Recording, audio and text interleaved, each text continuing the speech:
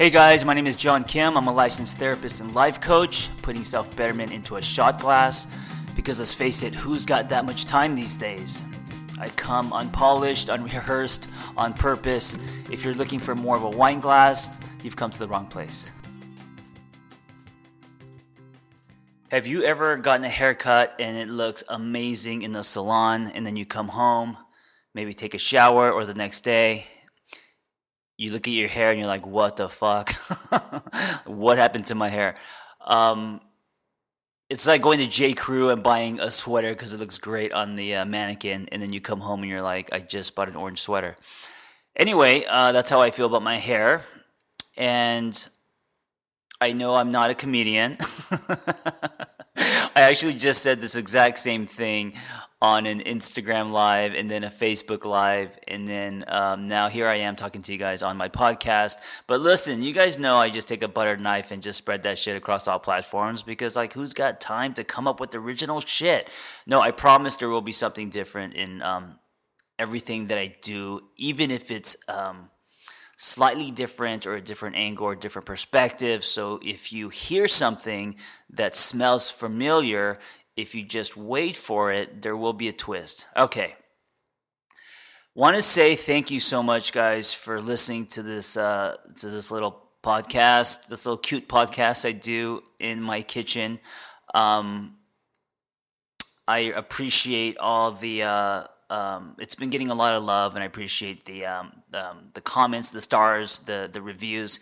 It's like, the reviews and the stars are like, it's like the tip jar. That if you're like a piano player, you have the tip jar. That's kind of like what it is if you're a podcaster or a blogger. It's like there's nothing better than getting a review or some kind of stars, because it helps spread your message, of course. All right, I want to talk about. So I just wrote a post about the first time my definition of man changed, and it was. In a nutshell, it was when I was married, and it was the first time I saw my then father-in-law cry, and he was crying because we were all in this truck. He was driving us to the airport, and my wife at the time was telling him that about her high school experience, and he had no idea that she was bullied and she had such a horrible high school experience, and I remember just kind of like, being the it was weird because I was in the middle and we were in a truck, and he was driving and she was on the other side of me. So I was just like, I was the awkward guy in the middle listening to this really heartfelt conversation. I shouldn't have been there. But he started crying because of the empathy. And then also he apologized for not being around as a father, because he was very different then, because he went through his own rebirth and hero's journey after his divorce. And growing up, he was very, iron fist, very strict, and just wasn't present. So he apologized for being an absent dad.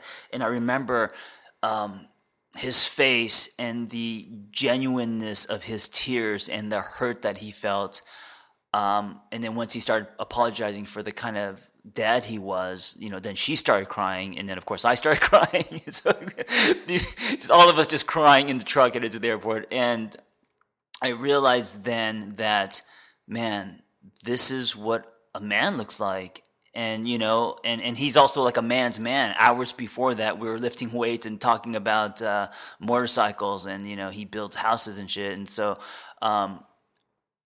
like, to see that other side of a man, it just changed my whole perspective on my definition of man, And I've seen men cry before. I mean, I've seen my dad cry, but it was different. I've seen my dad cry many times, but he is usually drunk and he's being irresponsible with his emotions. So that's a very different. It's not the fact that you're shedding tears. That's not what makes a man. It's vulnerability, and that leads me to today's episode. If I was to only pick 3 things, and I don't know if you guys know, I'm working on a book I'm really excited about, challenging men with their definitions, and also,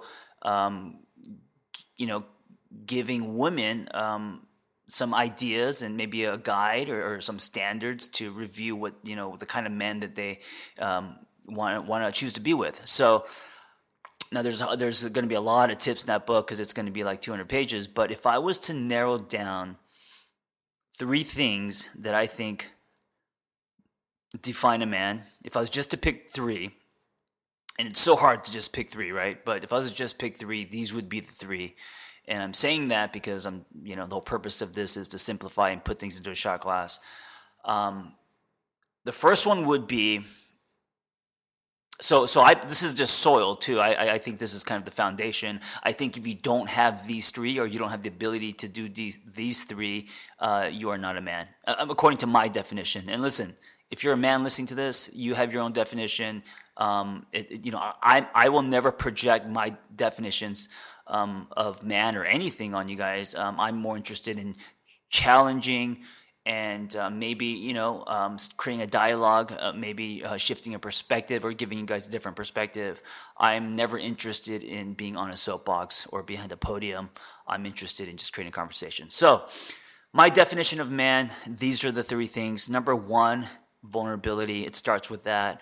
The word I use is transparency because still today, men are repelled by that word vulnerability because, there's stigma to it. There's when you're vulnerable. I mean, I think that, because of our fathers and grandfathers demonstrated that, men aren't supposed to cry. Men aren't supposed to show your emotions. That's what women do. Men are supposed to just, get your shit together and fix it, right? So that word vulnerability doesn't sit well with a lot of men. So I actually use the word transparency, and it's not me trying to be all sneaky and shit and go through the side door. I just like the word transparency because I think of clear water. I think of see-through. I think of showing yourself. I think of saran wrap. I think of, glass.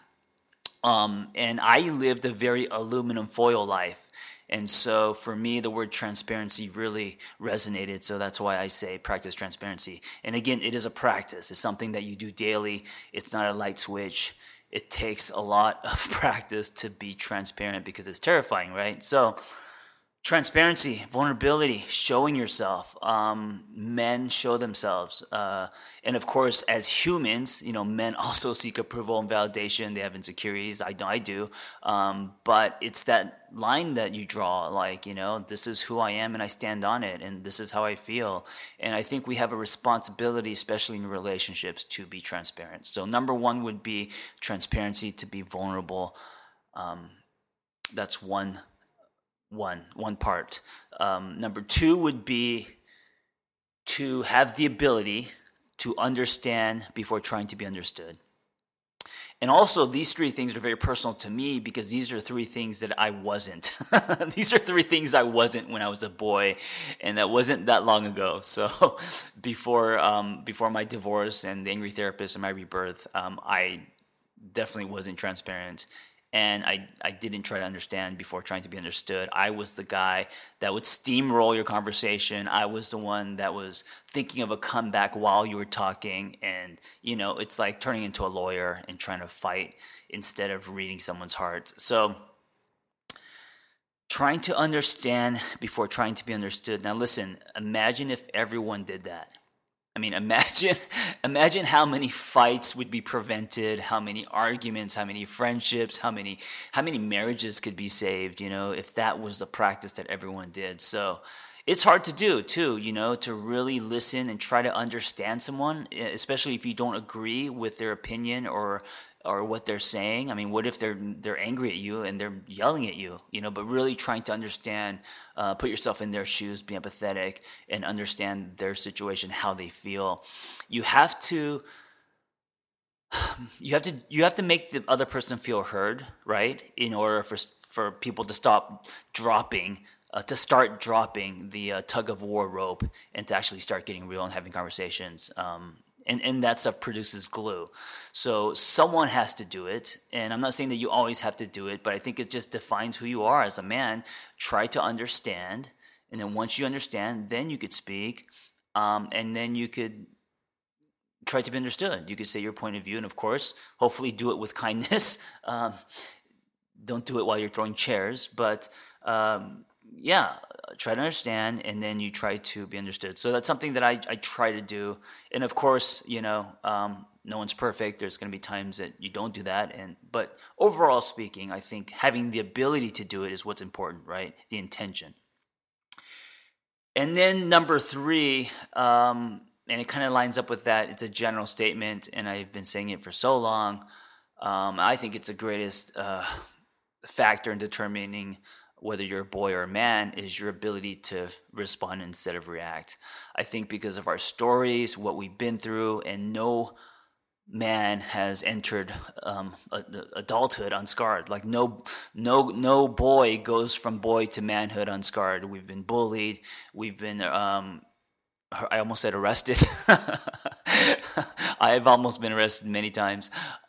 We've been bullied. We've been abused. We've been, some things have been taken from us, our voice, our self-esteem, etc. So when we become men, we become extremely reactive. And also, we hold a lot of shit in. That's just kind of how men are. And not every man, but generally speaking, now these are generalizations. And when you do that, you explode, right? You're like a pressure cooker. And so because of that, we don't respond, we react. And when you're reacting, you're being a boy. A response requires emotional intelligence. It requires metacognition. It requires you to throw a speed bump into your thoughts and emotions and really think about how your actions and words are going to affect the other person. So if you have the ability to respond instead of react, if you have the ability to try to understand before trying to be understood, and if you have the ability to be vulnerable, which takes courage, I think you're a man. Thanks for tuning in. I hope the dialogue was helpful. Listen, guys, if you want to be a life coach, just go to my website, theangrytherapist.com, and click on Life Coaching Training, and you'll find our Catalyst Intensive. There's only 2 things you need to be a life coach: a story, which everyone has, and a passion to help others.